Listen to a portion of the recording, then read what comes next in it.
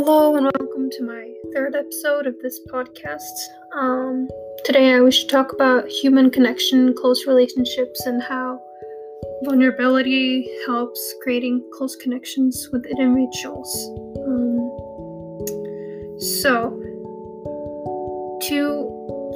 There's a lot of ways of getting friends, but it's hard to find friendships where you fully feel safe enough to open up and be vulnerable. And the aspect of being in a close relationship with a friend is that, but not only you, but your friend also, you both need to want to put in the effort to make a safe space with each other and feel that you're able to talk about things that you might feel shame or embarrassment over.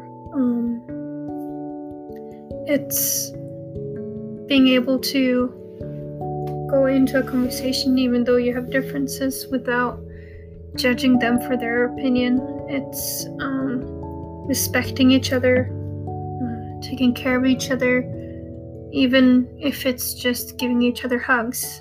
And being vulnerable is different from individual to individual. Some people might be really talkative and open about their emotions, but struggle with, for example, touch, like giving hugs and stuff like that, and it can be the opposite.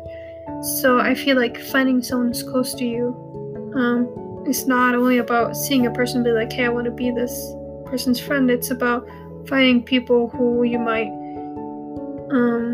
have something in common with, or they might understand.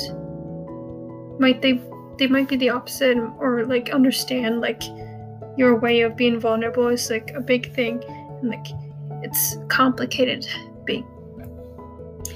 Yeah. So that's my really short talk about close relationships and being vulnerable. Have a great day.